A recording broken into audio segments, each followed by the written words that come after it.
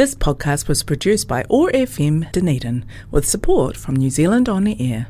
Otago Access Radio, in partnership with Otago Polytech, brings you Blowing Bubbles. Blowing Bubbles brings you positive conversations with people in their bubbles around the world. How are people living their bubble lives? Working from home, keeping kids entertained, and staying connected and getting exercise. And how are these things presenting us with the opportunities to find new ways of living?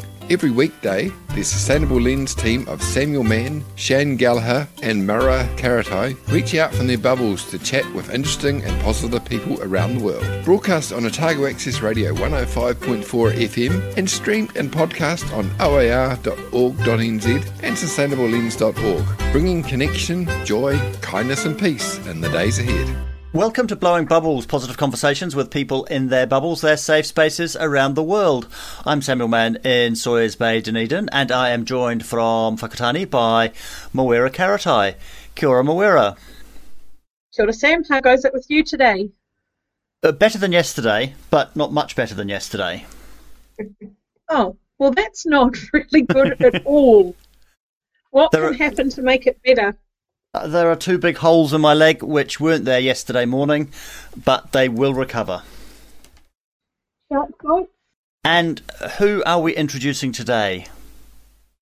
Today it is my great pleasure to introduce Leslie Imink, who is one of our first-term councillors on Whakatane District Council, the first of many terms, I imagine, and also the owner of a business called Tourism Business Advice, or TBA.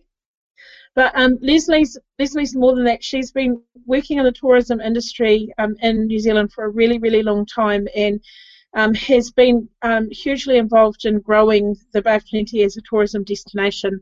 But aside from that, is busy in the community and a really good person, and it's just nice to have you here today. Thank you, Leslie. Oh, tēnā kōrua, and thank you very much, Madam Tom, for a lovely introduction. Kia ora, Sam. Kia ora, Leslie. How has your bubble life been?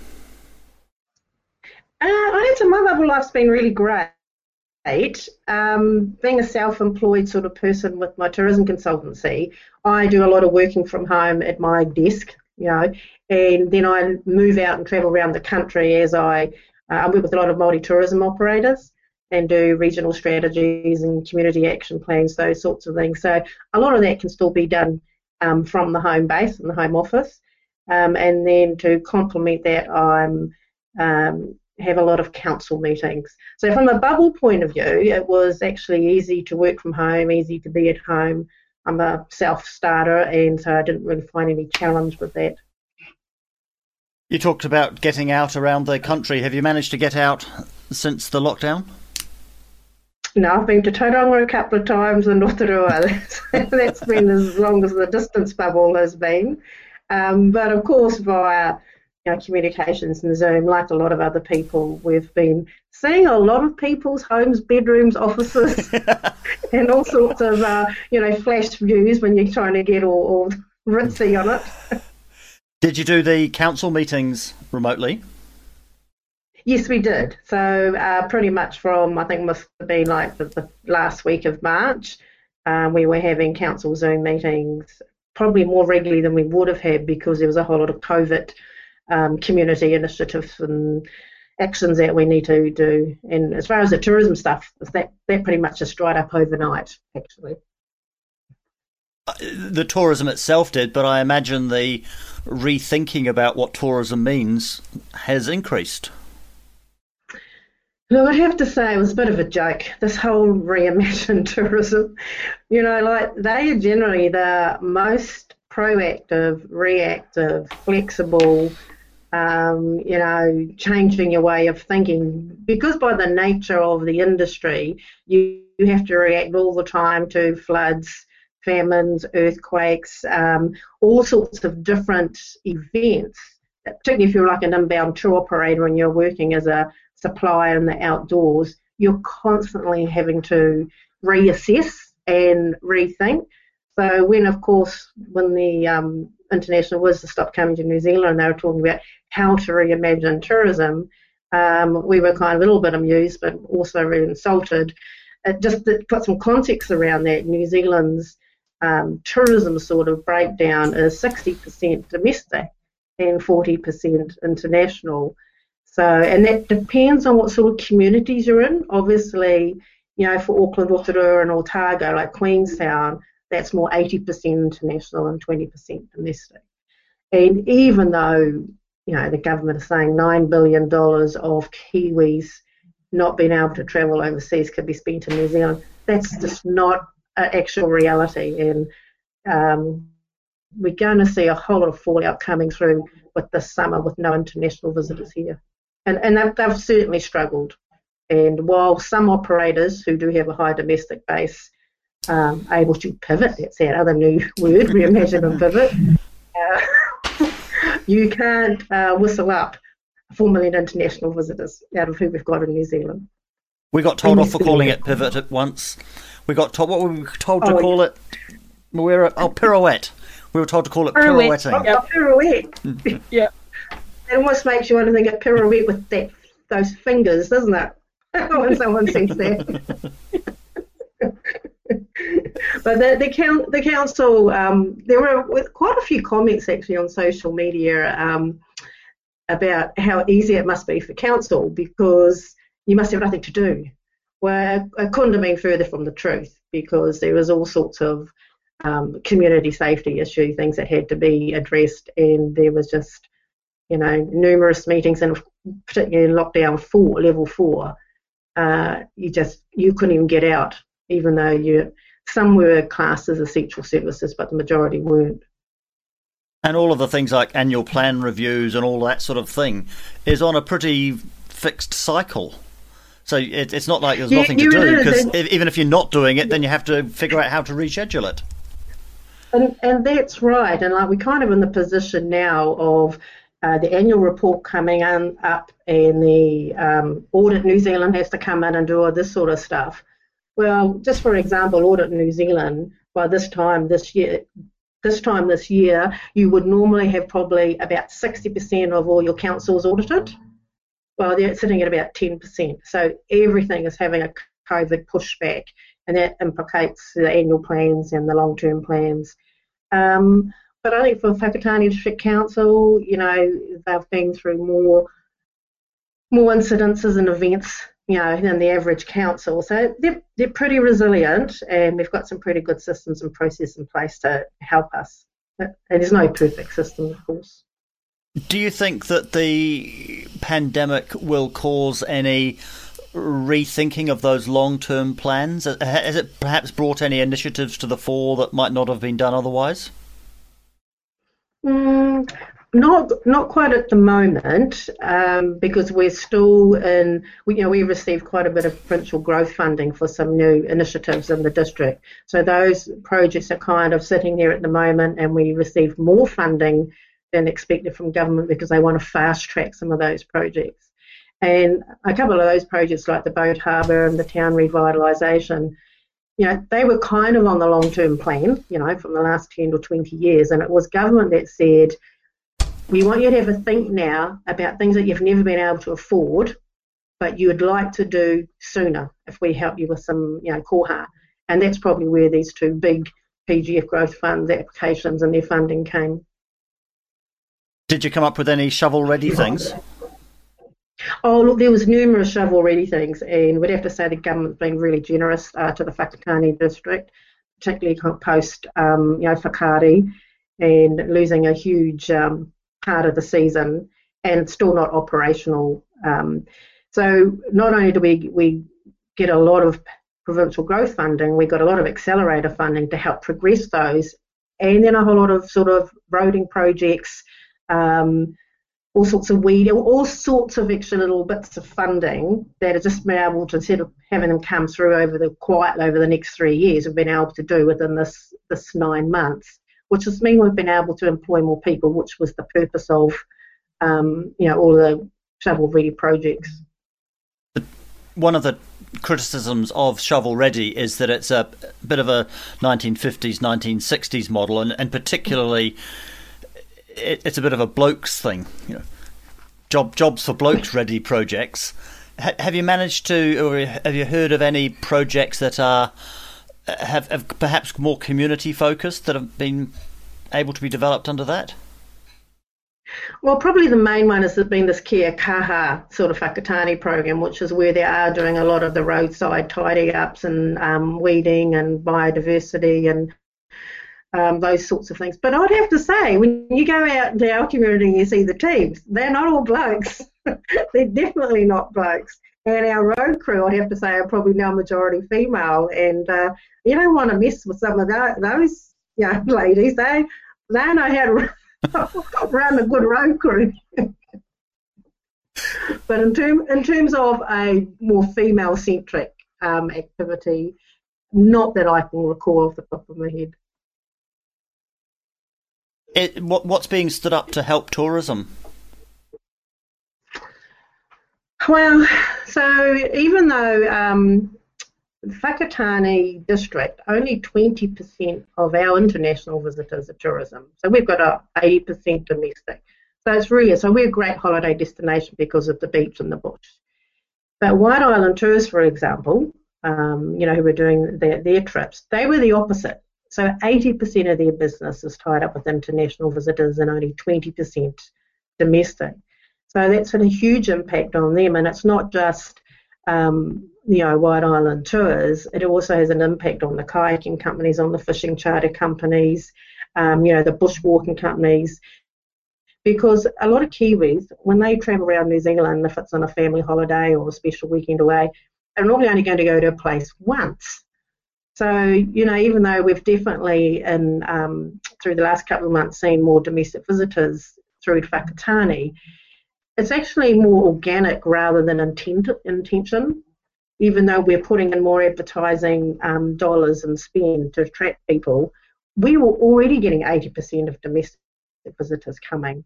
So in terms of economic impact, surprisingly, Whakatane district is tracking higher this year at the same time, all through every month through winter, tracking higher now than they were at the same period last year. And we're actually in the top 5 performing districts across the country for visitor spend. Our retailers, because they never had a very busy summer, are now feeling the pinch because they don't have that fat that was able to see them through the winter like they normally would have. You're talking about people going to Whakatane. They also go there for the sunshine. So let's have Katrina and the Waves walking on sunshine. Why this one? Well, back in the in the 90s, I don't mind a bit of an adventure. So we did skydiving over in Brisbane. We lived over there for a couple of years, and that was the pump out song that when you were getting ready to put your chute on, that they were doing in the hangar. And I guess when you're having a big buzz like that, it kind of resonates. And I've just always liked it because it was a myself.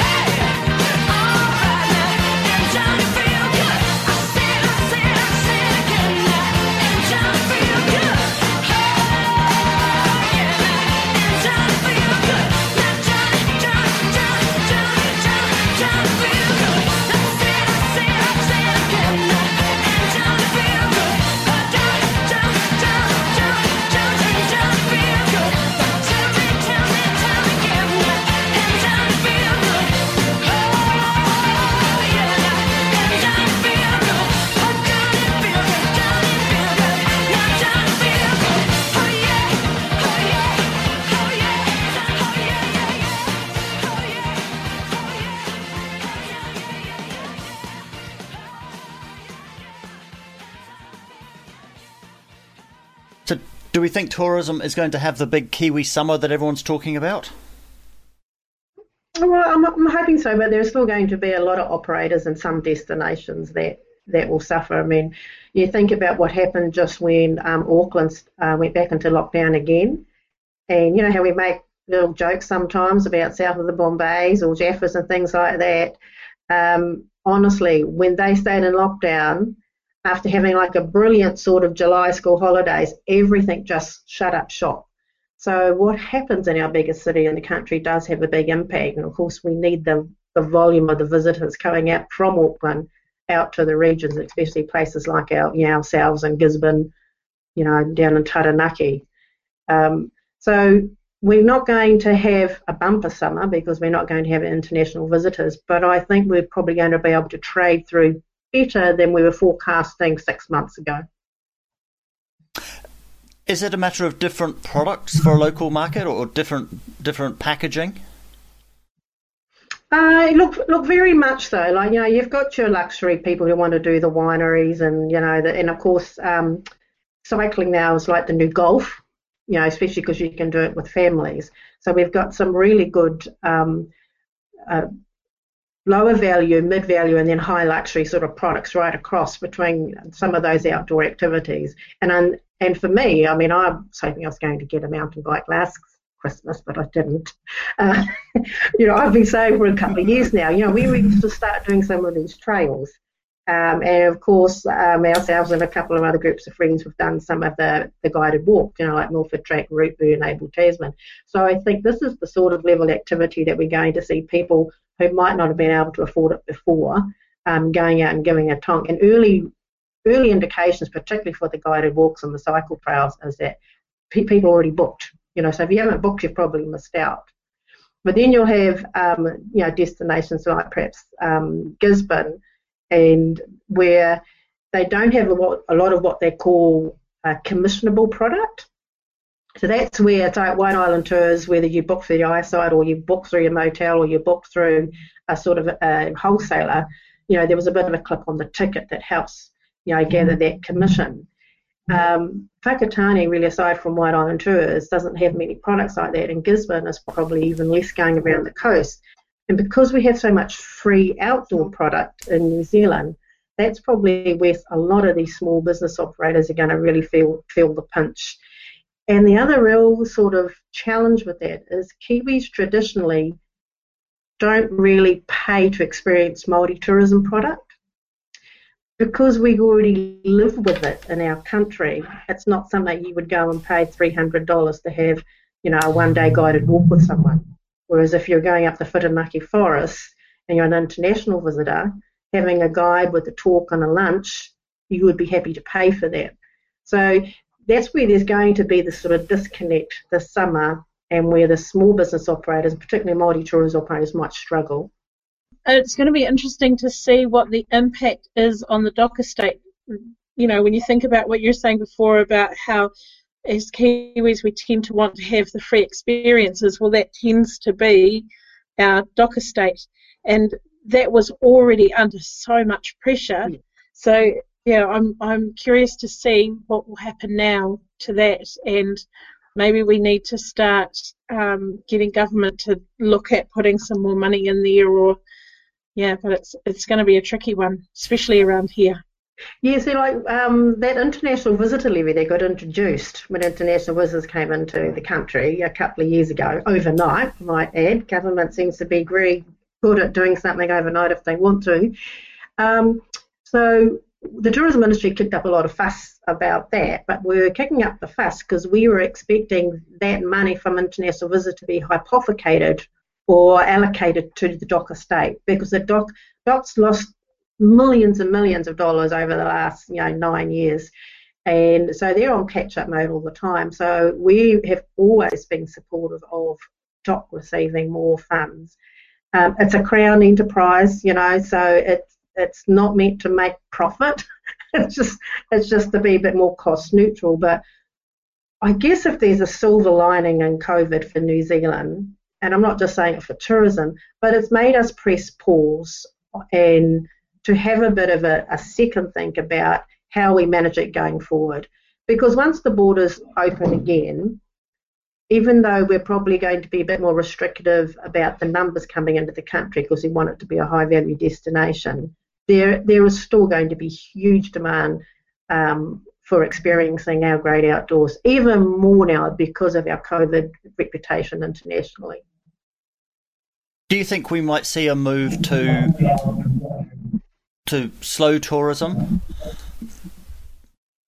Yeah, look, that conscious travel and slow tourism, well-being, holistic travel, now they've been talking about that for 20 years, but it's never really quite come about, and neither has like green tourism or sustainable tourism. But I think as more Indigenous cultures around the world, they're starting to be proved right. The way that they engaged, with the environment and their natural gardens and kaitiaki of the environment, you talk about all the health benefits and how they use the environment and only take what they need to and they leave it to repair and restore.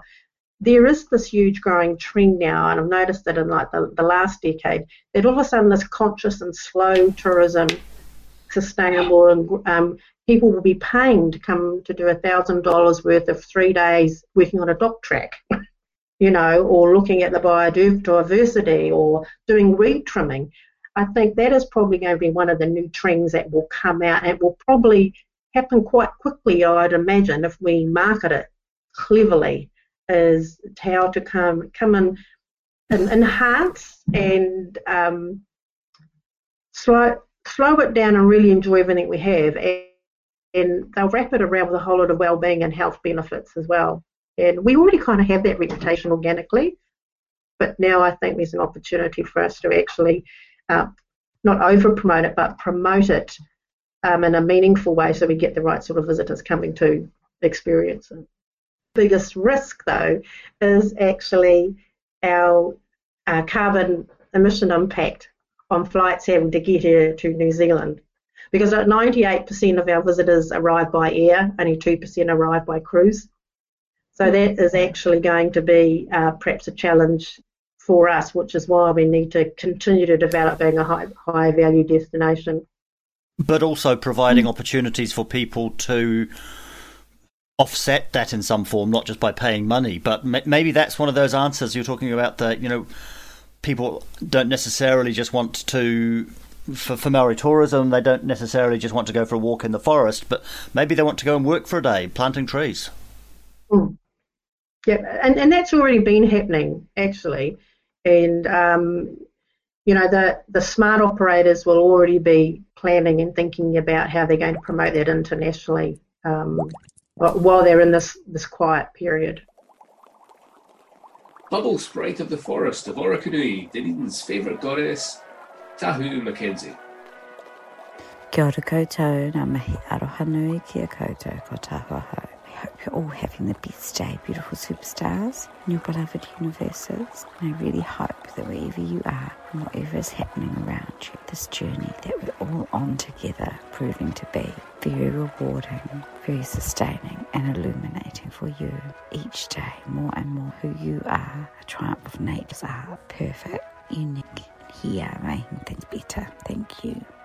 So as we know, we've been through this very interesting several months together, riding all the ups and downs and experiencing so many new ways of being and doing and feeling and seeing. And now here we are back in the glorious freedom of level 1. And for many around the world, this is not the case. So every day, I just feel so grateful to everyone and so lucky. So thank you all for your hard work in making this happen. And over the time of lockdown, I know for all of us, different things occurred to us. And for me, I really enjoyed the opportunity to connect more with my womanshin. And yesterday, I had the very exciting experience of finally having the time and the psychic space and energy to transform what had previously really been a storage room into a room for reflection. And there's also multiple musical instruments in there, so it can be a room for musical reflection. And the cats had cleverly redecorated the room as a storage room when it was a storage room by digging up lots of the pot plants in the room and arranging dirt in piles around the room, which was very kind of them. And so this dirt was returned to the earth outside where I'm making a new garden. The hens have kindly cleared the way for me, and I just feel as though the house now can breathe, that there's this space and this beauty, this light air that's come into the house from clearing this room. And of course we can look at this in many different ways in our lives. If there's aspects of our lives where there's a block, or there's things being stored in a way that means we can't move forward, or we can't access that aspect of ourselves, it's really great when you do have the time and the psychic space and the energy to reorganise that aspect of your life and return parts of that you've been holding on to the earth, letting things go so that you can make way for the new and make all aspects beautiful and free and full of light and space and air. And now that I have this room for reflection, it's wonderful. I can have all the doors in the house open, and there's no part of the house that's shut away or hidden. It's very, very nice. So I hope that for all of you, you're finding ways to make your daily life more supportive for you. That might be through reorganising your beautiful daily environment, or that might be practicing ways of being in your interactions with others or with yourself that are more supportive. But in whatever way you're doing it, I really hope that your home within and your home around you is really beautiful and really rewarding for you, really inspiring for you, and reflects back to you the triumph of nature's art that you are. And I look forward to talking to you tomorrow. Thanks so much. Ka kite. You're listening to Blowing Bubbles. We're talking with Leslie Immink. I think one of the other opportunities that are going to present itself, particularly with Māori tourism operators, is how we can actually engage more with Kiwis, not just to come in and do their products. Like when I was consulting, I would be brought in to have test a new an idea and develop a bit of a feasibility and give some actions for it. One of the things I used to kind of share is, because every operator you speak to says they're authentic Māori. And you say, well, of course you're all authentic because you're Māori, But one of the things, if you want to make money and monetize your product so you can earn profit for your family, it's better to have an experience. So whether it's a kayaking on the river product, or whether it's walking in the bush product, or whether you're doing hunting, you have to actually have a successful tourism product or experience first, and then you flavour and thread through all the tikanga and the Māori appreciation for it, because then that will, a hunter or a kayaker person are going for hunting and kayaking first, but what they might do is choose a Māori kayaking operation because they're going to get all the stories of the water or the river, and then they're also going to get what the actual experience is. So one of the first things I used to say to people is, don't worry about being too Māori, I mean that sensitively first. Concentrate on what your activity, your experience is, and then thread as much as you can, because then you have a point of difference from a non-Māori kayak operator on the river or in the harbour or on the sea. So between trying to have a rethink about that, and I love it now that New Zealand history is going to be taught in schools, because this is a perfect segue into helping everyday Kiwis, new migrants as well as old Kiwis and their families, start to learn more about our incredible history. And by virtue of that, it might help Kiwis appreciate more going to experience some of the these tourism products that Māori are offering with a different lens. Yeah. And it might put tourism products in places where you didn't expect them to be. Oh, absolutely, yeah. I've had several discussions with my colleague Phil Osborne about, he's a marketing lecturer, about the notion of authentic. And people are very much looking for an authentic experience now. And I've said, as opposed to Disneyland, and he laughs because now Disneyland is authentic in its own right. It's authentic Disneyland. But you're talking about having that experience and it being a real experience. Is that where we're going? Look, it would be hard to argue that any experience isn't real, but it all comes down to its value proposition. If you were just advertising kayaking on the river as a kayak trip, and you'll feel great, that's good. That's very different from the value proposition of be guided by mana whenua and hosted with a Māori cuisine lunch and hear the stories and legends of how the rivers and the place names got integrated into what you're going to see and experience. Now that's very different from come for a great river kayak trip with fantastic funny guides. And so it's the value proposition that you need to weave through, and it always comes down to a benefit or what's in it for me. So one is a kayak trip on the river, which is beautiful. Let's use the Whakatane River, for example. And that you're going to feel great and energized. It's a nice experience. Versus the benefit of hearing all the culture and the history and that reappreciation for what we already have here, or admiration for what we have there. That's a very different value proposition when you're paying good dollars over to do an experience. And I think probably from a marketing point of view, too often we're trying to market the product and the experience rather than the value and the personal benefit that you were going to experience from it.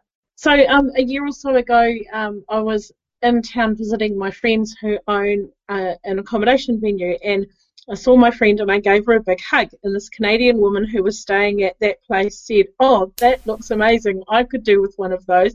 And I said, "Come here then." I gave her a big hug, as I do, And I got talking to her, and her friend had travelled the length of New Zealand. Whakatane was their last place, and they were about to go home to Canada. And we got talking, and she said, if you could pick one place to go, where would it be? And I said, out to Hikatai Domain to see. We've got a 2,500-year-old puriri tree. You'll never see another one like it in the world. And told her about puriri moths, and we had this amazing conversation. And I said to her, how about we come and pick you up tomorrow morning and take you out there for a drive? And she said, would you do that? I said, of course I would. So the next morning, picked her and her friend up, drove out there, had ice cream at the beach, got a pie, had this amazing time, and connected with them on Facebook. And I just got a message from her the other day to say that of the whole of her New Zealand experience, that was the thing she always remembers. That day, we had this cool day. It was real. It was sharing, and we have to remember that. Those are creating real memories. Good on you, Maori. Thank you for your service to the country. You know how I roll, Leslie.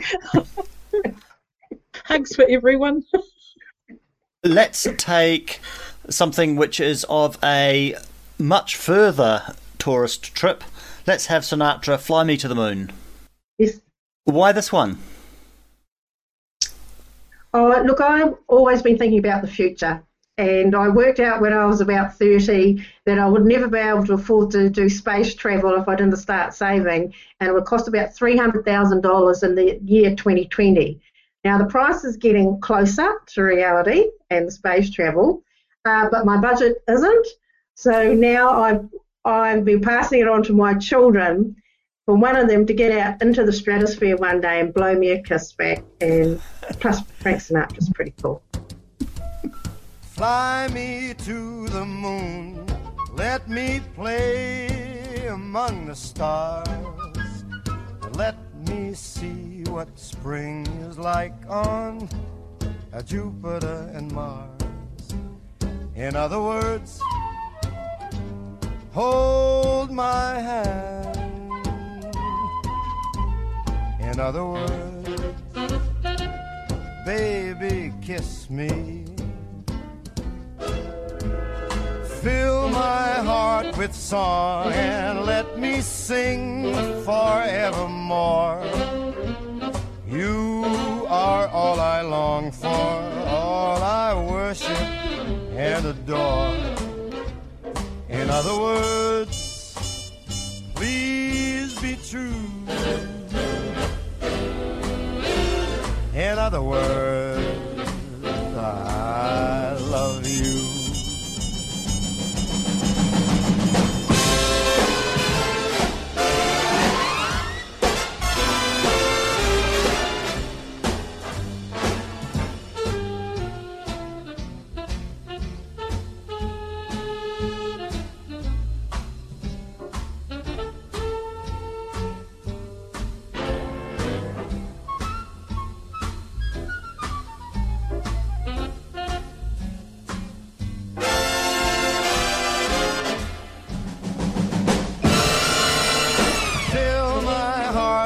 song. Let me sing forevermore. You are all I long for, all I worship and adore. In other words, please be true. In other words,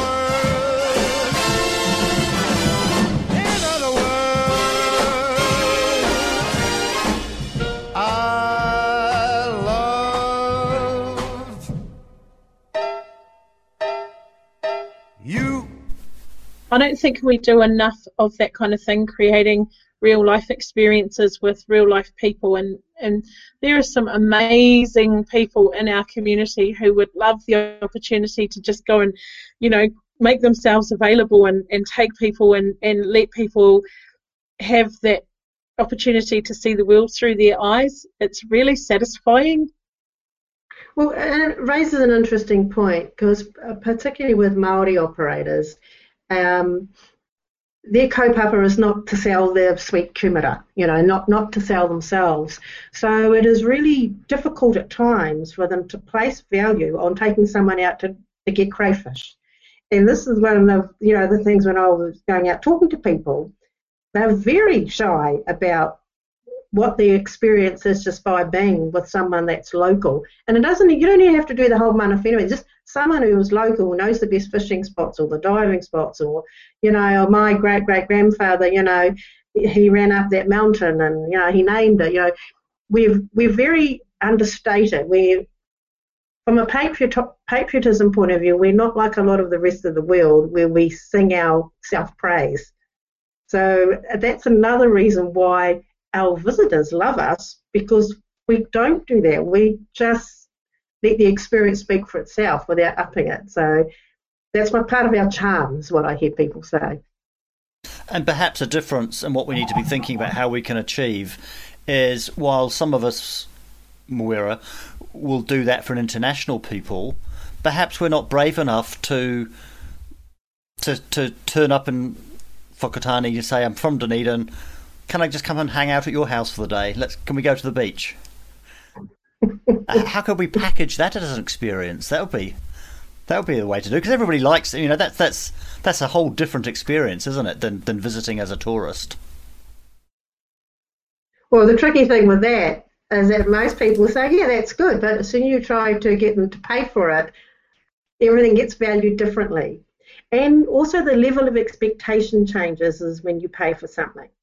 So, like, we have a lot of marae in New Zealand that want to, you know, host visitors onto the marae, and they want them to have overnight, they want to give them the hangi and a bit of a concert in the evening. And that all sounds really lovely. And if you are doing that for a visiting school group versus a group of international visitors who are paying $300 a night, whereas the school group paid $30 a night, probably going to get the same experience. The level of expectation will be quite different by the higher paying passenger or the guest.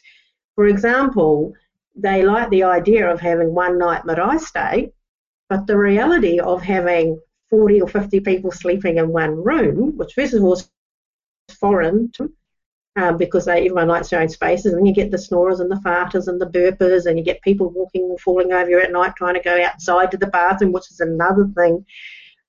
The whole thing changes when you actually have to pay for it. If you're experiencing it as a guest, an unpaying guest, your perception and your expectation differs quite greatly.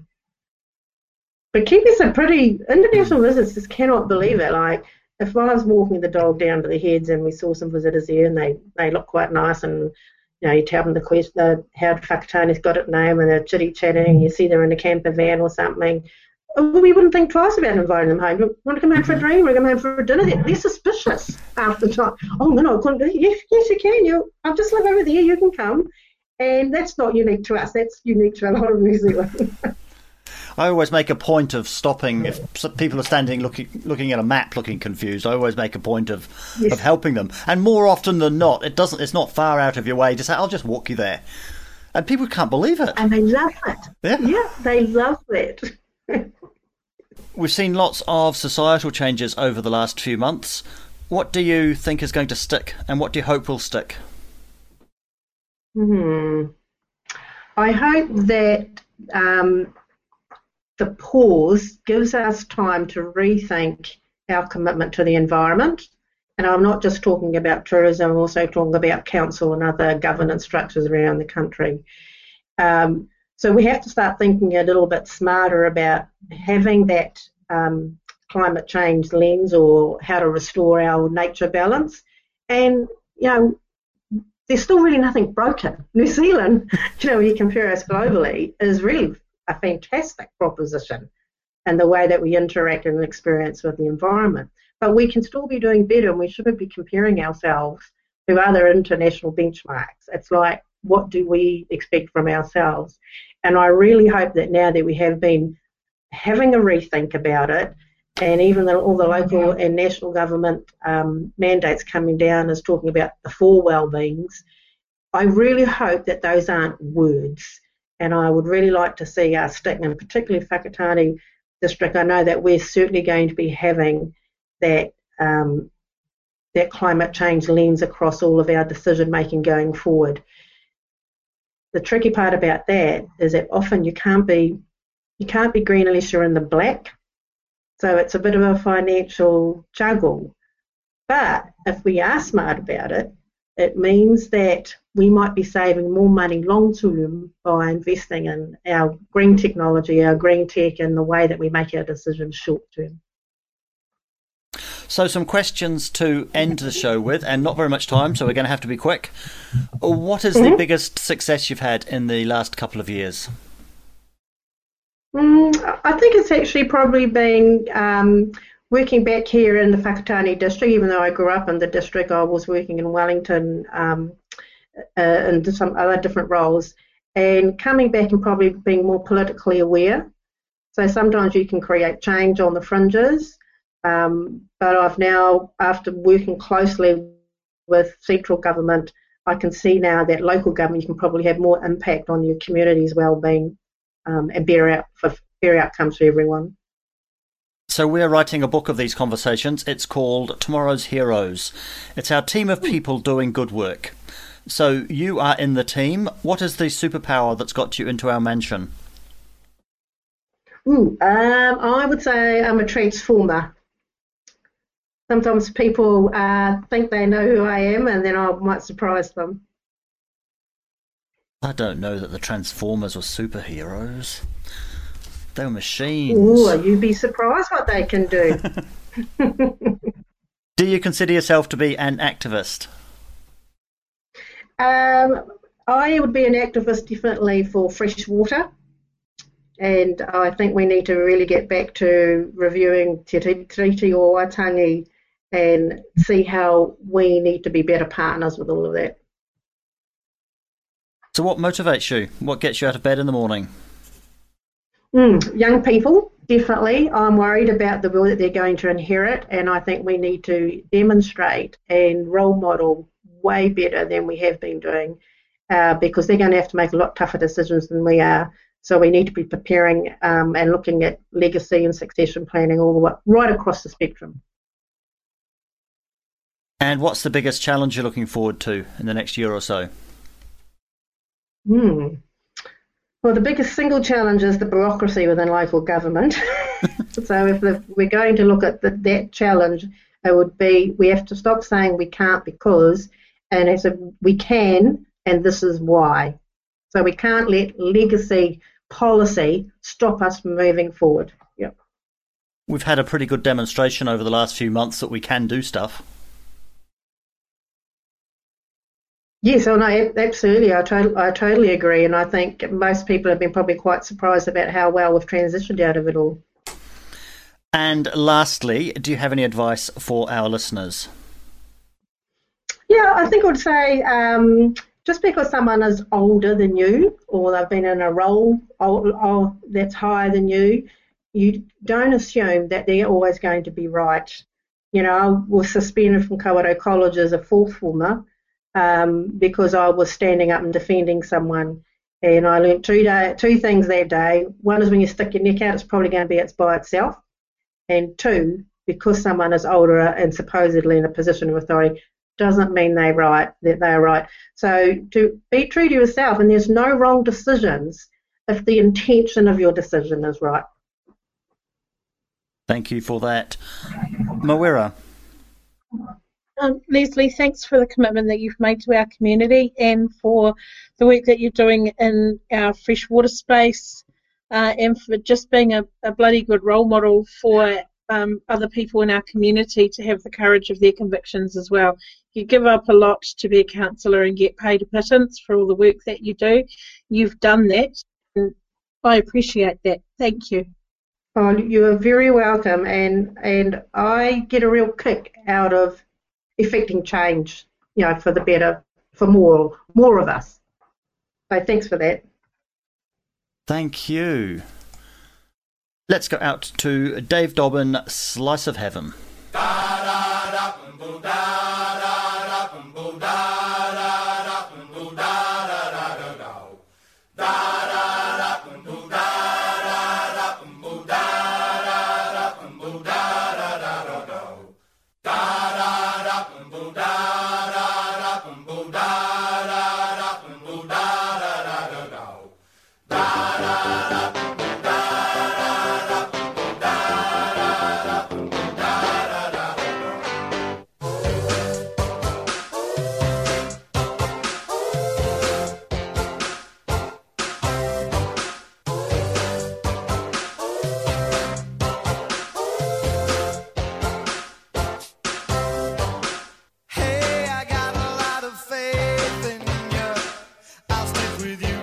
That's the bottom line.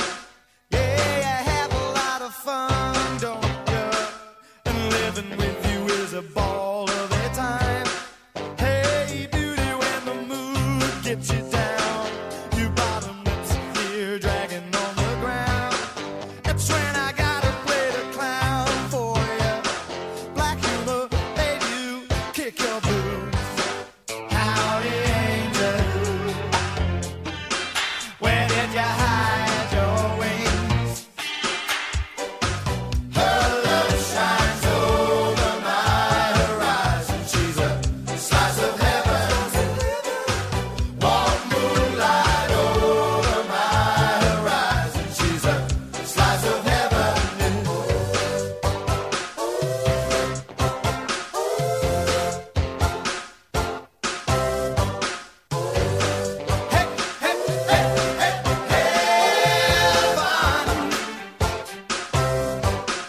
Hey, I got a lot of faith in you. I'll stick with you, kid, that's the bottom line. Yeah, we have a lot of fun, don't we? And heaven has to be with you all the time. Hey, beauty, when the mood gets you down, your bottomless here dragging on the ground. That's when I gotta play the clown for you. Like humor, baby, kick my boots. Howdy, angel. Where did you hide your wings? You've been listening to Blowing Bubbles, positive conversations with people in their bubbles, their safe spaces around the world. Brought to you by the Sustainable Lens team, which is brought to you by Otago Polytechnic. We broadcast on Otago Access Radio every weekday afternoon at 3 and streamed and podcast on oar.org.nz. You can find us on Facebook and subscribe wherever you get your podcasts. We had a contribution today from Tahu Mackenzie. I'm Samuel Mann in Sawyers Bay, Dunedin, with Mawera Karatai and Leslie Emink in Whakatane. We hope you enjoyed the show.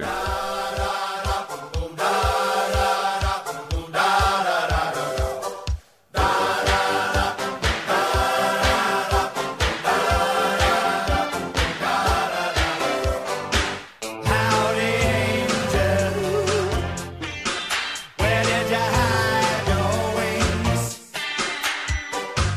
Her love shines over my horizon. She's a slice of heaven.